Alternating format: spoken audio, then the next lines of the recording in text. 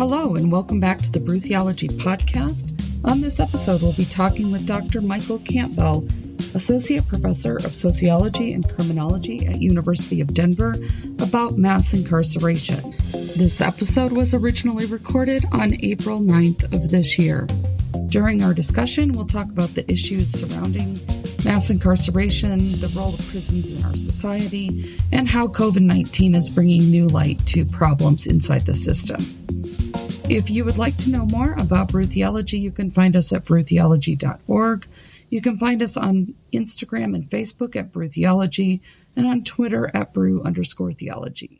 Thank you so much for joining us, and enjoy this discussion with Dr. Michael Campbell. So welcome back to the Brew Theology Podcast. We're also live, but not in the flesh, but looking at each other. So we're kind of live. I don't think there's a bot across the screen. This is the new here within the Denver community. Jacksonville's doing it this way. I think New Jersey. Who else is doing it? I think North Carolina groups, Florida groups, they're all doing it like this. Because if you're listening to this right now, you will have remembered that dreaded month of March and April. And so if you're listening in the summertime, you're thinking, oh, life's good. But at one point, we were all stuck inside looking at screens. And so this has been recorded on a screen. Mike Campbell is going to join us tonight. And Dr. Campbell, I've never called Mike Dr. Campbell. So Mike and I are friends. We met about a couple years ago at the farmer's market, realized our girls were in the same class, hit it off. And then after we hung out a few times watching some games and drinking some beer, I realized this guy's actually pretty smart. He knows a thing or two. And he's got this PhD over at DU, which we love our friends over at DU and Iliff School of Theology. So sure enough, as you all know, he's a criminologist, not to be confused with a criminal, but we may get into that story later. And he's going to be sharing a bit tonight for about 25, 30 minutes. And after that, he is going to take questions. So there's going to be an area where you can go to the chat, put up your questions there, and Michael will get to them at the best of his ability. After that, we'll break out into small groups, have a discussion based on the content and the material that he's given us. And if you like this, you know what you can do? You can share it on the line. That's what's great about the internet.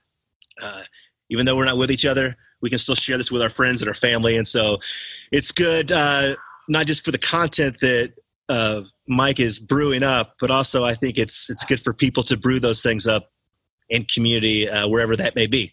So this curriculum lives on if you're listening on a podcast or if you're listening on Facebook. So we will admit people as they come in. And without further ado, Dr. Campbell, you have the mic. Well, I'd like to thank you all for giving me the chance to come and speak to you. Obviously, the circumstances aren't something that all of us had hoped. Obviously, I was looking forward to hanging out in a pub or a bar here in town and meeting all of you in person, or meeting you again in person and hanging out. But in some ways, I think that what's going on right now makes this discussion more relevant than it might have otherwise been. I had hoped to frame the discussion a little bit more around some theological issues that seem to come up after Ryan and I have had more than one drink. And but I wasn't able to do as much of that, but I think in a hope that many of these things will be pretty clear and kind of obvious why they should be of great importance to people in the theological community who think about these issues. And so I'm going to first start off with some of the bad news. And I decided to keep the bad news shorter, given everything that's going on, and then do my best to cruise to some of the good news. So I'll first talk a little bit about what is mass incarceration, which is really the topic at hand here. I'll give us a little bit of history about why we are in the mess that we're currently in. And then I'll try my best to move quickly to some of the things that are very hopeful and some of the things that are currently going on that I think are relevant, and things that if you're feeling a little helpless right now, these are things that I think people can get engaged with that might provide a more positive way to end this discussion than sometimes is the case. But I started studying mass incarceration back, I guess, in 2003. And to give you an idea of what I mean when I say mass incarceration, I got a few figures that I'll toss out. They'll kind of put it in perspective. But from the early 1970s to about 2000, the U.S. incarceration rate grew by 500%. So when I talk about incarceration rate, the rates are used to control for populations for people who don't do social science stats. So what that means then is that the overall population has grown immensely because we use rates to consider how many people are in prison relative to the relative size of the population. So we've had a 500% increase in about 40 years. And today in the United States, we have over 2.2 million people in prisons and jails, and including 1.7 million in prisons. So the difference between prisons and jails, and I'll be talking more about some of the issues with prisons, but these things are all relevant to jails in different ways. But prisons are state-run institutions where people are incarcerated for over a year or more. Jails are local facilities that are managed by your local government that detain people who are held prior to trial, and people who are being incarcerated for less than a year or punished for less than a year. I'll be talking largely about people who are more the long-term prisoners, people who have been sentenced to longer stretches. And part of why this issue is so important is that in many ways, the United States, as in many other ways in its history, is such an outlier compared to the rest of the world. Some of you may have heard some of the statistics that we have 5% of the world's population and 25% of the world's prisoners. But to put some of that in perspective, two of the countries we're most often compared to are Canada and the United Kingdom, countries we share legal histories with, a lot of culture with, a lot of similarities with. And to put it in perspective, in those two countries, around 140 out of 100,000 people are incarcerated. And in the United States, we have 700 people incarcerated per 100,000. So when we talk about the number of people and the proportion of people that we incarcerate compared to countries that we're similar to, the United States is an outlier beyond all reason. The only two countries even in the ballpark are Rwanda and Russia. If you want to think about who we compare ourselves to as a country, those are the only two countries that we really are close to. Every year, states spend $60 billion on their correctional systems. And many states in the United States now spend more on their correctional systems than they spend on higher education. And it's important to note that, as I'll talk about in a moment, a lot of the explanations and the way that we think about and understand incarceration are rooted in the nation's very checkered racial history. But though mass incarceration might have been born out of some racial oppression and racial disparities, those things have changed dramatically over the course of the last 25 years as mass incarceration has become entrenched across the U.S. So, for example, today, the United States incarcerates women at far higher rates than other countries incarcerate women. Generally, women are less likely to commit violent crimes, far less likely to be recidivist offenders or repeat offenders.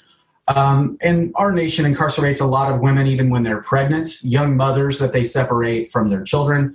And we know that many of these things have a lot of negative long-term consequences for families. And the other thing that's changed with the era of mass incarceration is that while at first many people viewed this as kind of a racialized tool of oppression, imprisonment, the fact of the matter is that it's spread and it's permeated through much of the nation's social fabric.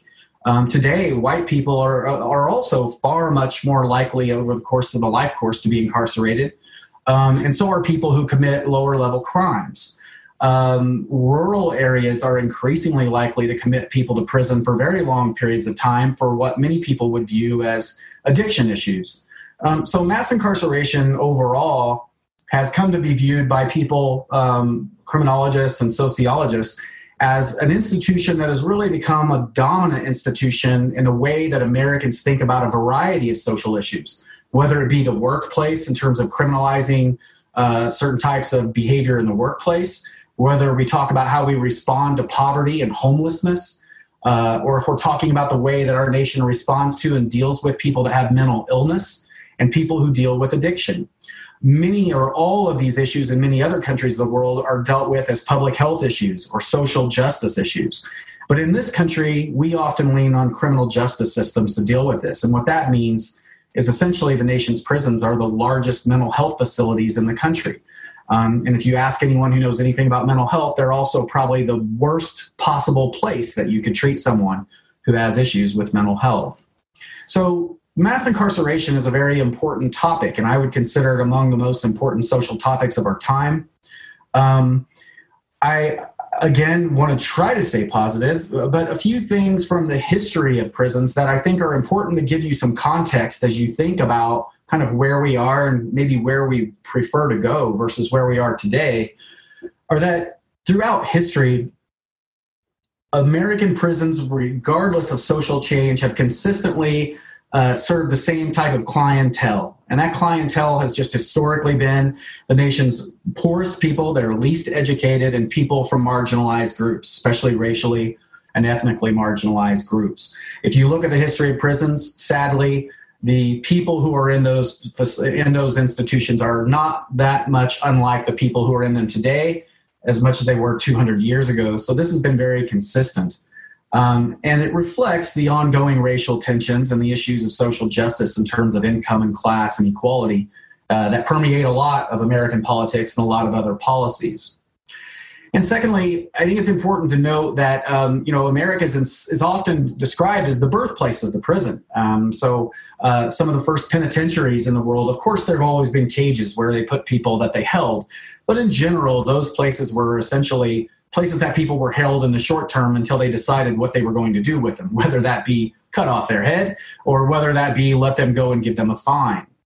But the United States was really the first place where prisons became viewed as a place that would rehabilitate people. And prisons were built out of this kind of social justice notion that the state and the government can and should do something to help people and correct them and move them in the right direction. The sad reality is that throughout the history of the prison, they have never, ever approached that goal on any major scale. The reality of incarceration is that prisons are almost always overburdened, overpacked, understaffed, underfunded, and are almost always focused more on detention than they are on any sort of treatment or rehabilitation that might have been the original goal of this institution's premise. And the other important thing to note here is that prisons have never really been successful at attaining their ostensible goal, which is increasing public safety. One could argue, of course, that while prisons are unfortunate institutions, we have to have them because they do keep us and make us safer as a society. That there's a lot of ways that argument makes a lot of sense in some ways. And the reality of it is that we've been doing it for long enough and in enough places to know that this institution fails on that level in a major way, at least in the way that we do it here in this country. And so ultimately, we have an institution here that is a little bit uncommon. We create military institutions to fight and win wars. We create educational institutions to educate people, to teach them how to read, to do math. We create medical institutions to treat people who are ill or injured, or to prevent people from becoming ill or injured. Let me put it this way. If our prisons were done, if our hospitals operated the same way that our prisons do, no one would ever consider going to the doctor. The reality of it is prisons fail to attain their goals. People who go to prison become more likely to commit crimes when they leave than people who didn't go to prison. People who are released from prison are highly likely to be rearrested. And people who come out of prisons are anything but corrected.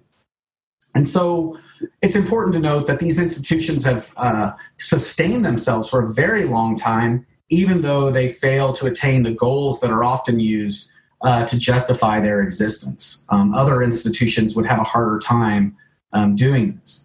And very briefly, I'll note that, and I mentioned this in some of the material that I distributed, one of the reasons that this is the case, and one of the reasons that this issue and this topic are so hard to discuss, is because the federalist structure of American governance makes this a very tough thing to peg down.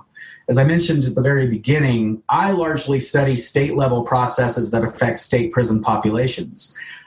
Jails operate at local levels and are affected by a lot of different dynamics, as are police departments. And the federal government operates at a completely different level, where federal officials and federal policies can incentivize states to do certain things, but they can't force states to do certain things. So at the end of the day, the United States federal structure kind of creates a bit of a Wild West when it comes to understanding what it is that we should be doing or that we are doing in terms of responding to crime through punishment and through imprisonment. Along those lines, there's a long history then of considerable variation across the U.S. So states, essentially all 50 states, have the ability to create, and they're constitutionally empowered to create their own criminal codes. They also have the power to manage their own state prison systems. And then state governments have very little power to regulate what's going on in local jails, whether it be some jail in Grand Junction or one that's in a rural area of the Plains here in Colorado, or whether it be something in Durango or Denver or Boulder. A lot of times the way that those jails operate is extremely varied and is under the control often of the local sheriff, who may or may not have any experience in managing correctional facilities. And so one of the tough things that we deal with as scholars who study what this is all about is the fact that there is just such fragmentation and variation across the board that it's really can be a challenge to make sense as to what sort of systematically is going on. That said, there are some things that we can say. And my work and work of a whole kind of wave of scholars that I'm just a part of has really dug into what's happened at the state level, whereas a lot of the early accounts of kind of America's imprisonment binge focused on the national level. My work is focused more on what has happened at the state level. So I've done in-depth research on Texas, on California. Now I'm working on six other states. And part of what we found is that the state level, we're able to dig into the things that have shaped state prison populations. And that's where 85% of all the people in the United States are incarcerated. It's within state prisons, not federal penitentiaries and not local jails. And so part of what we found is that politics has long dictated outcomes when it comes to laws and policies that create correctional policies and the number of people who are in prison. It's very rarely that we see a policy that is directly rooted in, for example, research or some sort of social science or some sort of policy analysis that shows actually this is very ineffective and we should do this instead. Most often, prisons and punishment policies are much more rooted in the highly politicized nature of crime, which is also then very directly rooted to race in this country's history, and it has been for a very long time. And so politics, more than research or more than some sort of or kind of a goal-driven policy stance, is really what's dictated a lot of what we know about incarceration. And this would be especially true if we were to think, for example, about the wars on crime and drugs. The wars on crime and drugs were highly racialized, and these wars on crime were waged during times when we had some of the largest white-collar crime scandals in this nation's history. The savings and loan crisis of the 1980s, the amount of damage that did to the American economy, the amount of theft that was essentially involved is essentially immeasurable. Scholars can't even really put a dollar amount on it because the amount that cost each of us is hard to even measure. And if you think of like the Enron and the wave of scandals at the end of the 1990s, there were white-collar crimes being committed that were being waged in the billions of dollars. Many of whom never faced any legal consequences or criminal consequences for their actions. And at the same time, we were locking first-time drug offenders away in some states for 3 to 5 years for having a single joint in their pocket, like they were doing in New Jersey in 1999. And so when we think about these policies, then we've built up essentially this, we have this long history, a very checkered history as to what the prison is, about how punishment operates in this country, who it affects, and why. And so this story then that leads us up, and this background that leads us to mass incarceration can seem very frustrating. But fortunately, things have started to change, and they've changed for a variety of reasons. So the overall national incarceration rate peaked in 2007 and then began to come down. And this national change in the trends reflected important changes that were going on at the state level. So a lot of my research now looks at some of these changes that were going on at the state level. And what we find is that if you look at a state like New Jersey, for example, New Jersey's incarceration rate peaked around 2001 and 2002. And around that time, the state started to revisit some of the issues of parole, where people were being parole was being revoked for simple technical violations of missing a meeting, and many of the people on parole can't even get transportation to go from one meeting to the other. New Jersey stopped revoking parole for technical violations. And of course, people that commit new crimes are sent back to prison. But for the most part, the state's incarceration rate really started to decline when they started passing some of these laws. But at the same time, there were other states like neighboring Pennsylvania, whose incarceration rate between 2000 and 2013 continued to climb and went up by 25% over the same time period. So part of what my work has been looking on and trying to understand, how do we have such stark differences between neighboring states? There's always been regional trends in punishment in the United States. Southern states have always incarcerated people more. They've always executed more people. Northeastern states have always been less likely to use prison. The Midwest falls somewhere in the middle, and the West is weird. So when we try to figure these things out, we can use and leverage this variation across the states. Why did New Jersey go one way when Pennsylvania went the other? What are the factors that drove these differing trajectories between one state and the other? And so the variation between states is very useful. It helps us kind of think about, given that both of those states are in the United States and deal with the same federal government and very similar cultures since they're neighbors, how do we understand why one went one way and the other went the other? So I'm studying New Jersey and Pennsylvania. I'm studying Michigan and Illinois, and Florida and Georgia. So we paired states, and I'm working with a woman named Heather Schoenfeld at Boston University on a huge project. And we put pairs of states where one state went one way and the other state went the other. They're neighbors, which you'd think they would have more in common than not, and trying to figure out why the different paths. And so some of the things then that we've looked at is what are some of the things that have made reform possible? What are some of the bright spots that have gone on? And one of the bright spots is actually just the fact that incarcerating so many people is terribly and unsustainably expensive. The costs simply just keep going up. It gets more and more expensive. Inmates are extremely unhealthy, and caring for them is extremely difficult, as I'll come back to if you can imagine what's going on right now, where many are just being left to die.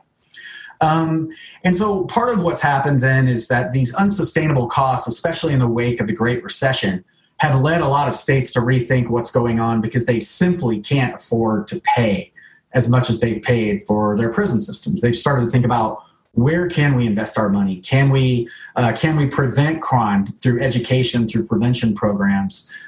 Can we help people when they get out of prison not go back to prison? So those are some of the things that the cost savings have had some positive effects, and they've also had some negative effects. And that some of this has just meant that states have cut costs and limited their prison populations. But what that has just meant is more stark conditions inside for those inmates, fewer programs, worse conditions, more overcrowding, those sorts of things that have happened. So in many ways, the Great Recession facilitated this kind of rethinking of whether this is worth the money or not. In some ways, that's been a positive. In some ways, it's pretty questionable whether that's led to any good changes. The other positive thing here that's led to this kind of energy for reform is that between 1995 and 2005, crime rates in the United States, especially serious violent crime rates, dropped in a historically high level. So crime peaked in most states in the U.S. between 1991 and 1993. But from 1995 to 2005, crime dropped by about 50% for homicide, rape, aggravated assault, anything that we think is serious. Most of the things that we think of as most serious. And so this essentially took some of the, took some of the political intensity out of incarceration that had really built up during the 80s and 90s, or during the 70s and 80s, when crime rates had been extremely high. So this is a positive thing that gave some energy to reform.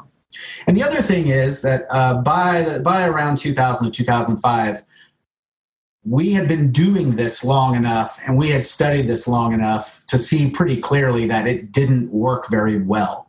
The fact that we have 50 different states that do 50 different things, I won't bore you with the statistical models, but what we can do is we can put in a lot of different factors, and we can control for things like violent crime, and we can measure how much did putting people in prison reduce crime by comparing all the 50 states over the course of 50 different years and controlling for various factors like poverty, unemployment. And in the end, whatever effect incarceration might have had really started to wane once we started putting so many people in prison. You get some effect when you put people in that are very serious, psychologically impaired, violent offenders, people who should be in prison. When you put those people in prison, you do increase public safety to some degree. But when you start catching smaller fish, it's much less effective. And so we know that, and we had enough time to kind of get a better grip on what was going on. And then the other thing is, for a variety of reasons, there were new groups and actors that got involved in advocating for criminal justice reforms on a lot of different levels. So the Soros Foundation has funded a lot of different, through the Open Society Foundation, has funded a lot of different efforts to reform criminal justice at both the state and local level. You have the emergence of Black Lives Matter and groups like that have been very vocal in criticizing police and incarceration. Groups like Families Against Mandatory Minimums, the Drug Policy Alliance that have argued for lower penalties for people who commit first-time drug offenses. So you had more interest groups that got involved. And ultimately, being tough on crime essentially lost some of its political efficacy. And partly because both Democrats and Republicans in the 90s had both just joined into the fray and essentially tried to outdo each other as to who could be more creative in the way they punished people. And that started to fall apart a little bit in the 2000s because it just didn't get you any new voters. That kind of trajectory had lost a lot of its power. So moving on then to some of the good things that have happened that I wanted to spend most of my time on, or more of my time on, is that there were states that made some very important changes to the way they dealt with crime, and they've had a pretty big impact. States in the Northeast have essentially led the way in terms of rethinking the American approach to criminal justice. And it's started to have a pretty important impact on local developments. And part of these reforms, when we talk about New Jersey, is that this was a very high-profile event, but New Jersey passed a law essentially eliminating cash bail for offenders that simply couldn't afford to pay. The U.S. Constitution essentially protects you from being held in custody simply because you're poor and you can't afford to pay. The reality of it is that's been happening all across this country for 40 or 50 or many years longer. And New Jersey essentially had studies showing very clearly that inmates were serving in jails, were serving 170 days on average for less than $5,000 bail bonds. So these are people, mind you, who have never been convicted of a crime. These are people that are being held pre-trial detention who are not guilty of anything, and they were being held on average for 170 days because they couldn't come up and to bail on 5,000. You don't even have to come up with 5,000. You come up with 500. They couldn't come up with even that. So these are people who committed very low-level offenses. And so what they found is that these people were serving a lot of time for very low-level offenses simply because they were too poor to get out.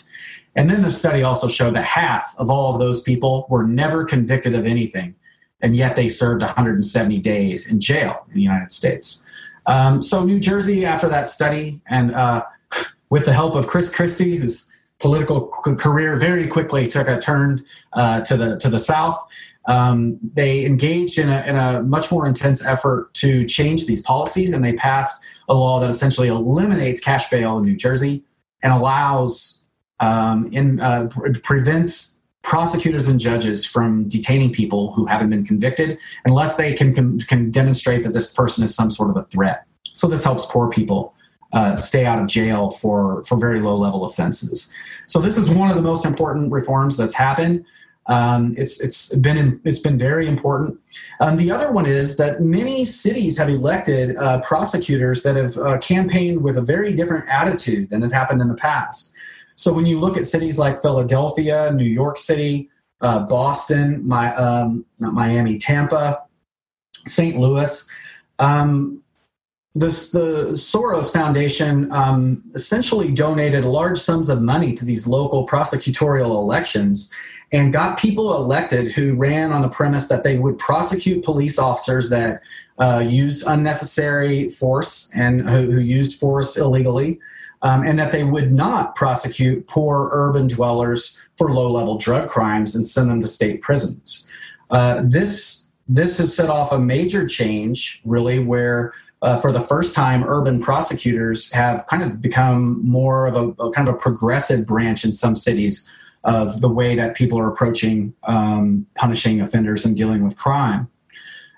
So this has mattered a lot, and it's really shined a bright light on the role of the prosecutor, which is really important because prosecutors are they're local officials, they're political officials, and prosecutors wield enormous amounts of power in deciding who does and does not get charged with a crime. Many cases, prosecutors have essentially unfettered discretion to decide whether you get charged and what you get charged with and what kind of a plea bargain that you ultimately are going to be offered, because 95% of all cases are decided by plea bargains. And if you remember the Trayvon Martin case, many people were irate that the man who killed Trayvon Martin was never charged for anything and went home and had dinner in his own home that night, wasn't even detained for having killed an unarmed person that he accosted on the street. And the fact of the matter is that's because the prosecutor has the discretion to choose whether or not he's going to file charges against somebody when the police report something that happened. Ultimately, the prosecutor was right.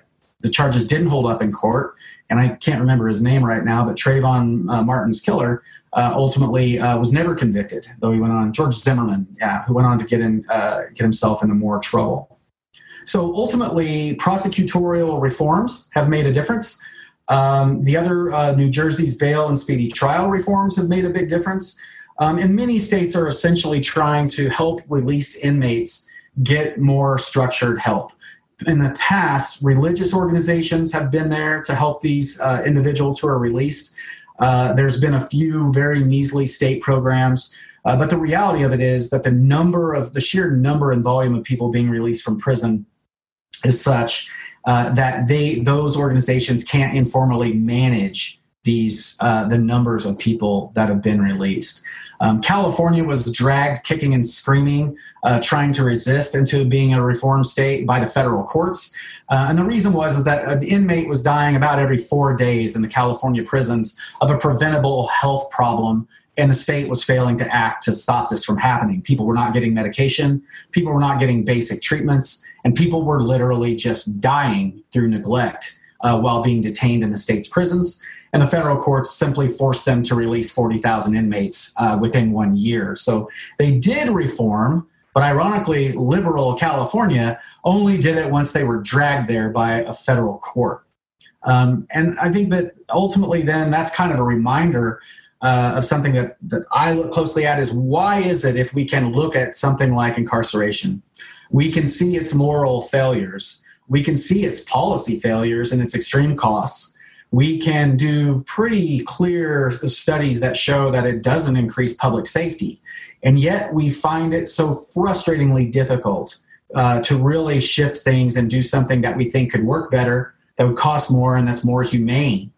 And the reality with that is that there's still a lot of opposition from particularly law enforcement groups who, from my research, prosecutors associations are by far the most staunch opponents of reform. In Michigan, they refuse to consider any reforms, no matter how minor, until the state budget collapse forced them to come to the table because lawmakers simply couldn't afford to pay for these programs. My friend Josh Page wrote a book called The Toughest Beat about the California Prison Guard Union. They're among the most important and powerful prison guard unions. They were, as his book shows, they were among the most powerful lobbyists in the entire state.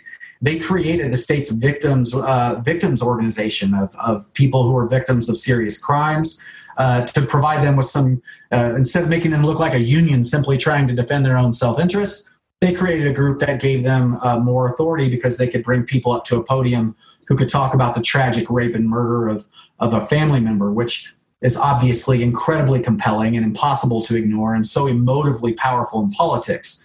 And those things were very effective.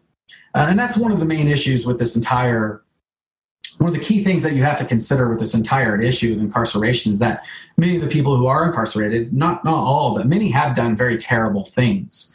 And the question becomes, as a nation and as a state, what is the appropriate response to dealing with people who have done horrible things?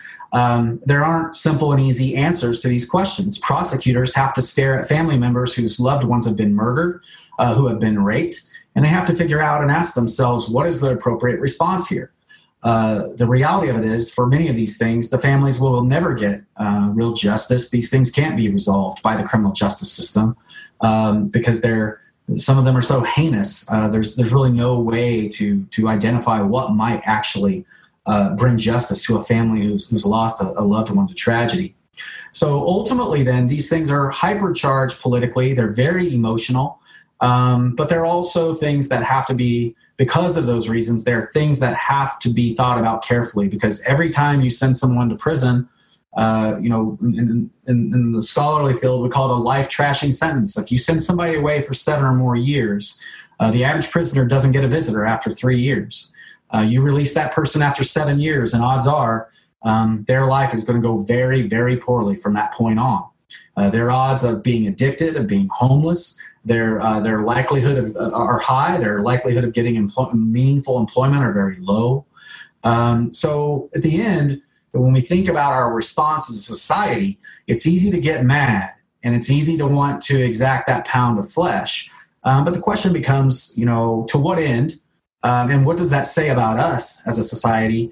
And in the long run, where will that leave us, and where has it left us? And part of where it's left us is that, if you think about what's going on today, there was a very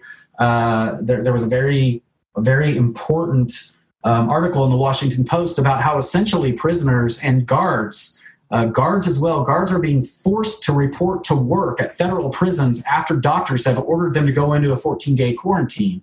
What this means then is that a guard is going cell to cell with people in a cage, kind of like, if you think about the aircraft carrier, imagine a prison where all the standards of healthcare are even lower, where people are forced, 3 people in a 15 by 7 foot cage, to be next to each other. Think about the rampant spread of disease. And these are people that are under the care of the state, right? These aren't people that have the option to self-isolate. These aren't people that have any other option. They're being held as citizens of the United States by us in those conditions.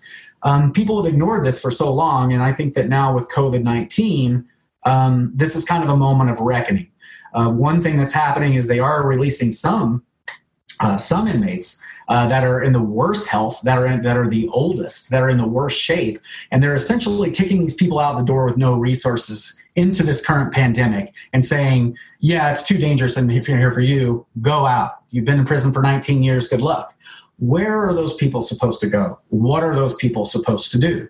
Well, for one, they may be positive. They're not going to get a test. They're only testing people who qualify for hospitalization in federal prisons right now.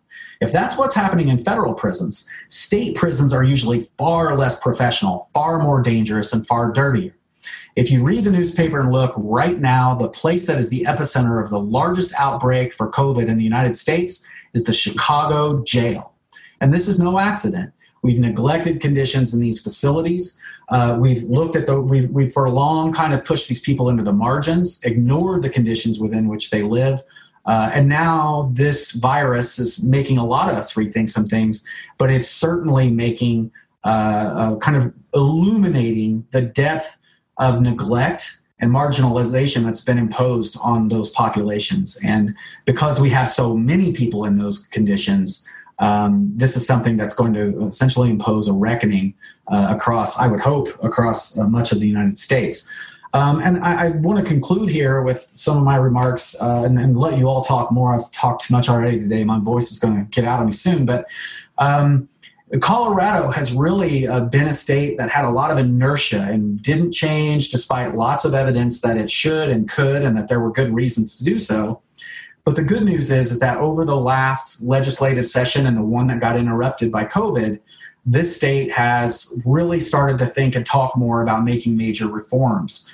One major reform that was passed last year is that this was one of the only states in the country where any drug offense in the state of Colorado was considered a felony. So if you have a joint, well, I mean, now that doesn't count here, but if you were underage and had a joint, or if you had a low-level amount of methamphetamine, cocaine, illegal prescription drugs, this was considered a felony offense, any of these. So people convicted of felonies, of course, are stripped of many other rights across the board once they come out of prison. And Colorado finally revised that law and made low-level drug crimes misdemeanors, which is a very positive thing. They also revised their parole consideration to eliminate some of the technical violators who are being sent back, which is something we've seen in other states that's had a positive effect. And people have also started to take on the private prisons, which are among those that have the highest levels of violence, even though they have lower levels of offenders. Private prisons essentially get the cream of the crop in terms of prisoners, people who didn't commit violent offenses, people that don't have serious healthcare needs. And they would take them and put them in private prisons with the lowest paid guards, the least trained guards, the highest turnover in employees. And then they would incarcerate the best prisoners in the worst conditions in situations that would often lead to more violence than you would expect from those offenders, and into more instances of abuse in terms of sexual abuse and predation by guards, and to violence between inmates. So Colorado, to end on a positive note, has several bills that are still in the works in the state where people are really starting to talk about and rethink whether this is the best approach or whether this is a good idea. And I think that in the long run, that momentum seemed to be gaining some steam. Obviously, many things have been interrupted by the current circumstances, but there are reasons for optimism and there's reasons for hope that this is an issue that people are going to take more seriously and think more about ways to prevent crime, to deal with people who are in these situations, than rather cast them out into rural facilities that are understaffed, underfunded, that have decrepit health conditions, where they have to essentially fend for themselves. So these are things that are being reconsidered, and this seems like a hopeful time despite everything that's going on across the world right now. So I'll leave it at that. Thanks, Mike. Appreciate you. Thank you for your work and content. This is great. We're going to spend next week as a community talking about this in small groups. We're going to spend the next 45 minutes to an hour in breakout groups. But before that, hydrate, Mike, because you have some questions that you have to answer. Okay. So, all right, how long do I have to hydrate here? Hey, so I got some questions down here. I could tell some bad dad jokes, but I don't think people want to hear that. Got it. Yeah. Just some questions in the Zoom group chat. Got it. And I had to ignore that while I was talking. No, definitely, yeah. So we'll cover that, and then after that, we'll do a small break. If those want to leave, they got to leave. That's fine. Then we'll come back and do more just discussion within smaller groups. So what's the plan then? Do I work through each question here, or do folks want to directly ask me the question, or what? Yeah, let's get some different voices in there, and that way it's good for the recording too. Why not? Great. Oh, okay. I think Terry had the first question. Terry and Fran, I should say, had the first question. Terry and Fran, you wanna recap the question that you submitted?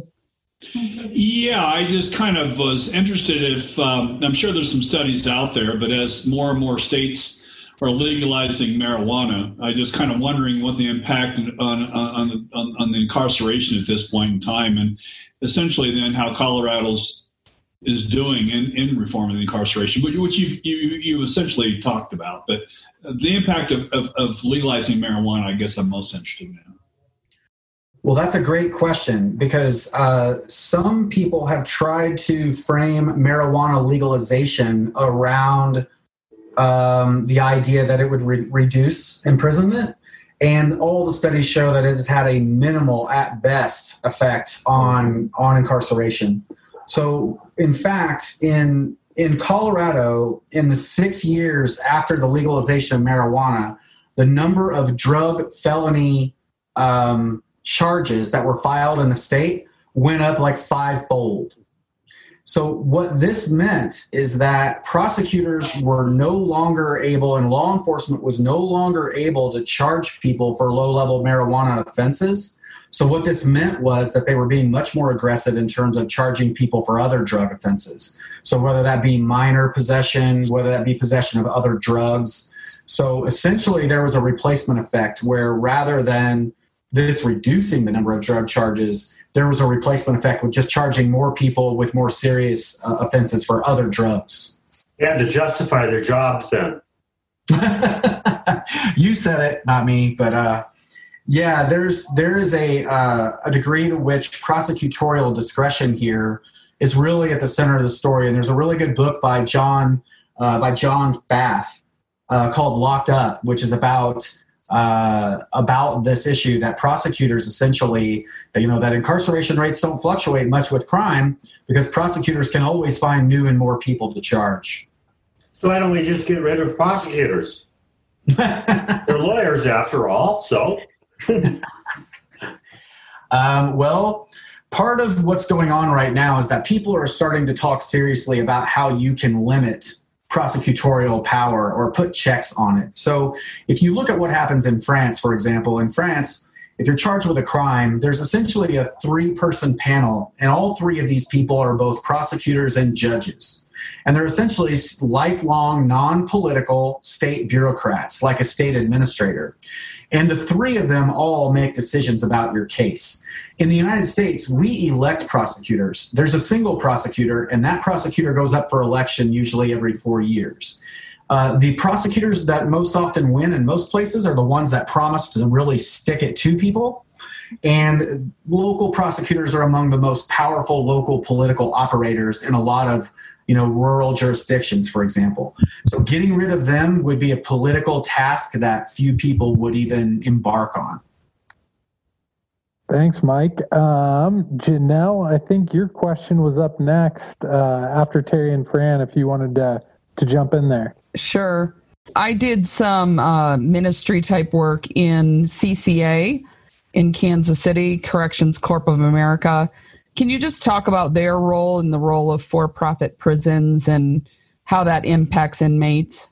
Yeah, so needless to say, mass incarceration is such a behemoth that there are lots of pigs feeding at the trough when it comes to who benefits from this from this institutional arrangement. And whether that be the companies like Sodexo, who provide food and services to the prisons, or whether it be the corporations that actually provide private, the private facilities, the only way they can make a profit is by incarcerating people in the starkest, cheapest terms in many ways, and they do a lot of that. And they've become very powerful lobbying groups. So part of what they've done is, you might remember that Barack Obama, I think in 2014, essentially said the federal government was going to end new contracts with private prison industries. CCA stock declined by 35% in one day when he did that. When Donald Trump won the election, CCA stock went up something like a similar amount because he had promised to get private prisons back into the mix, which he's done and that he's used to detain immigrants as well. So their role is multifaceted in that they do a lot of things behind the scenes with lobbying, and they also just provide essentially one more pillar. When I talk about inertia, that makes it very difficult to get these things out of the way. They have the resources to do things that a group like Families Against Mandatory Minimums can never dream of. Ryan, you had the next question, and then Phil, related to Texas, if you want to jump in there. Yeah, bittersweet. I love Texas, and yet for many reasons I am petrified and embarrassed to go back. So incarceration and death penalty, all that stuff. But you did say that there has been some reform that, it's diverted people from prison in the stats. Can you elaborate on that, please, to give me some hope? Yeah. So like I said, there's a variety of things that tend to stimulate reform. And when it comes to juvenile corrections, in particular, Texas has made some major changes. The reason they did that was for one of the reasons that reforms happened, and that is they had a huge scandal where guards were raping juvenile inmates. or allowing certain inmates to rape other inmates. And so Texas embarked on a very big, large-scale reform effort of its juvenile justice system. The problem is that there's so many different groups coming to the table that have an interest in these things, that Texas reduced its prison population, its incarceration rate and prison population by about 6% or 8% over the course of about 5 years, which is really significant given that the state had so many people in prison, something like 120,000 at one point, maybe 120,000. And so people were excited, right? So the adult inmate population declined.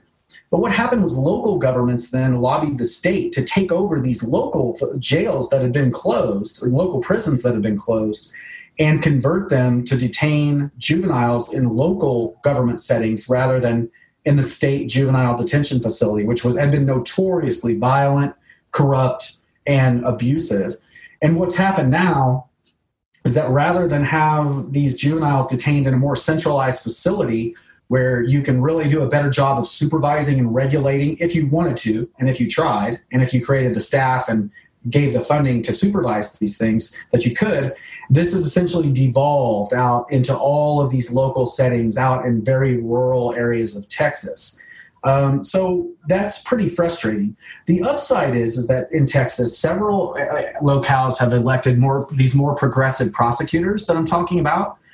Even in Dallas, a conservative stalwart in Texas or in Houston, Houston elected a prosecutor that also was no longer willing to be as aggressive against low-level offenders, and who promised to take on some of the issues with police brutality. So the larger urban areas, like really the way that some of this fight is playing out, just echoes the broader political dynamics in the country. That in these big urban areas and in the suburbs, you're starting to see kind of this union more of urban populations with suburban populations of people who are more affluent.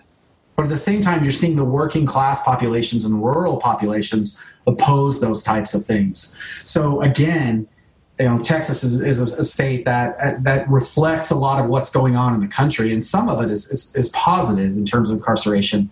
But the overall arc and the trend still is going to be tough to reverse. But Texas is certainly starting to wobble a little bit in some of these things. But 150 years of history is hard to overcome. Awesome. Thanks, Mike. Phil, I believe you were next on the docket here if you want to jump in with your question. Sure. Thank you, Mike, for this so far. It's been awesome. I've been working with children and families for about 20 years, particularly in lower income areas. And I'm really interested in the rise in the breakdown of families and the possible correlations of that with incarceration rates. And I'm just really interested in any comments that you have or any insight that you have between the connection with family breakdown and incarceration. Yeah, so there's a fantastic book by a man named Donald Brayman called Doing Time on the Outside. And he essentially did an ethnography of families in the D.C. area and the way that incarceration affected those families. And he literally went and met with these families, hung out with them, did the ethnographical research, provides even charts about what happens when someone is removed from the family and incarcerated, and then broke down how essentially the consequences that this had for the children, for daughters, young daughters whose fathers were incarcerated, for sons whose dads were incarcerated, for sisters. For many urban families, the burden for many of these things falls on grandmothers who don't have the fiscal resources to respond to it. And this book does a really good job of highlighting how incarceration, when you send someone to prison, people often talk about the consequences of the crime, and those consequences are real and can't be ignored. I got a 7-year-old up there and a wife I love to death, and someone hurting them seriously, it'd be impossible not to want that person to pay a heavy toll for what they've done. But the fact of the matter is that it's also part of the reality that when you send someone, particularly lower level offenders, to prison for such a long period of time, the broader repercussions that has for the family in particular, but also for the local community are really significant. In some urban areas, there are so few young marriageable men that women outnumber men 4-1 because so many of the men are in prison. And those sorts of dynamics then make it hard for people who live in certain communities to even find partners, because the rates of incarceration in certain neighborhoods are just astronomical compared to other white neighborhoods and rural neighborhoods where those rates of incarceration are very low, even though we can show statistically that much of the same type of drug dealing is still going on in those suburban homes and those nice suburban cars. But it's just a lot harder to catch than it is on the open air drug markets in urban areas. Great. Thank you. Appreciate that. Heather, I believe your question was next. You want to jump in? When somebody is released from prison, what are their options for legal employment besides creating a business for themselves? And specifically, can you talk about whatever the latest is on the question on applications? Are you a felon? This is a great question.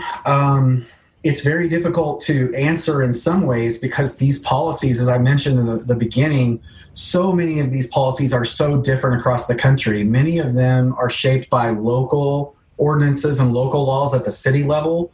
Others are state laws and regulations about what employers can and cannot ask. And so, again, because of our federal structure in this country, it's very difficult to say what that is in any given place. People who study it have done a good job, though, of showing how just how different this is. One good study that was done by Diva Pager, to give you a bit of a sense as to how important this question is that you ask. Diva Pager did a study where she sent out applications in New York City for jobs that had been posted publicly. I don't know, like on I don't know if it's like Monster or something like that. And in those applications, she had four different categories of people. She had a white person who had never been arrested, and a white person who had, a black person who had never been arrested, and a black person who had. And their resumes then were identical, but their names were stereotypically racialized names for each group. So, John Smith was clearly a white guy, and Jamal was made by where he went to school, even though the institutions were the same. So the education level was the same. Experience was the same. All these things were the same. So she sent these out to all these employers and then saw who got a call in and who got a call back. White people with a record were more likely to get a call with the same level of qualifications than a black person who did not have one, right? But at the same time, a black man with a record had almost no chance of getting called across these categories. And so these are issues that people know matter. And, the ban the box movement of also just don't say that you did it. Who knows if they can find it. The problem with that is technology makes it so easy with a couple clicks of the mouse now to find out if someone's ever been arrested. I mean, you can look at people's mugshots. There are companies that take people's mugshots, store them permanently, and then you have to pay $500 to get your mugshot taken down off the internet, even if you were never convicted of a crime. So these are the sorts of things that aren't easily resolved. They vary widely across the country, but more and more local jurisdictions are more conscious of this. So especially in the Northeast and in California, there's a pretty powerful effort right now to provide people with opportunities. Especially, we did have a tight labor market, like 10 weeks ago. Now we don't. So, as a criminologist, I'm really concerned about what is this going to mean. Things looked better. The Wall Street Journal ran a great article a couple months ago about inmates who were getting a chance to work because the market was so tight and that they were willing to work and show up and do all of these things. Now I wonder, with what's happened here in the last 6 weeks, how is this going to affect their ability? Because they're, people with a record are usually the first to get fired. Because they're at the bottom of the employment totem pole. So it's not even just about getting a job. It's about keeping it once you get one. And they're often at the bottom of the totem pole and some of the first to go. So we'll see how that works out. Not a cheery time, but people are more conscious of it than they've ever been. Are there any particular industries that tend to be more friendly towards people that do have a record? Yeah, the food service industry. So restaurants have generally been more with cooks, dishwashers, because a lot of those people can parlay those skills from work in prisons. telecommunications, like answering phones. A lot of people, they can do that type of work. But it's not in growth industries, unfortunately. And a lot of the industries that it is, it's very exploitative type of work with very few benefits, very low wages, and a lot of crappy work that no one wants to just keep doing. I would say that those would be the best, but it's not easy to say of any that are really shining bright in that regard. It's usually your local restaurant who gives a woman a chance who's been incarcerated to work there. Okay, thanks. Thank you so much for listening to this episode on mass incarceration with Dr. Michael Campbell. We hope you enjoyed the discussion, and we look forward to completing this next week. Thank you again. Cheers.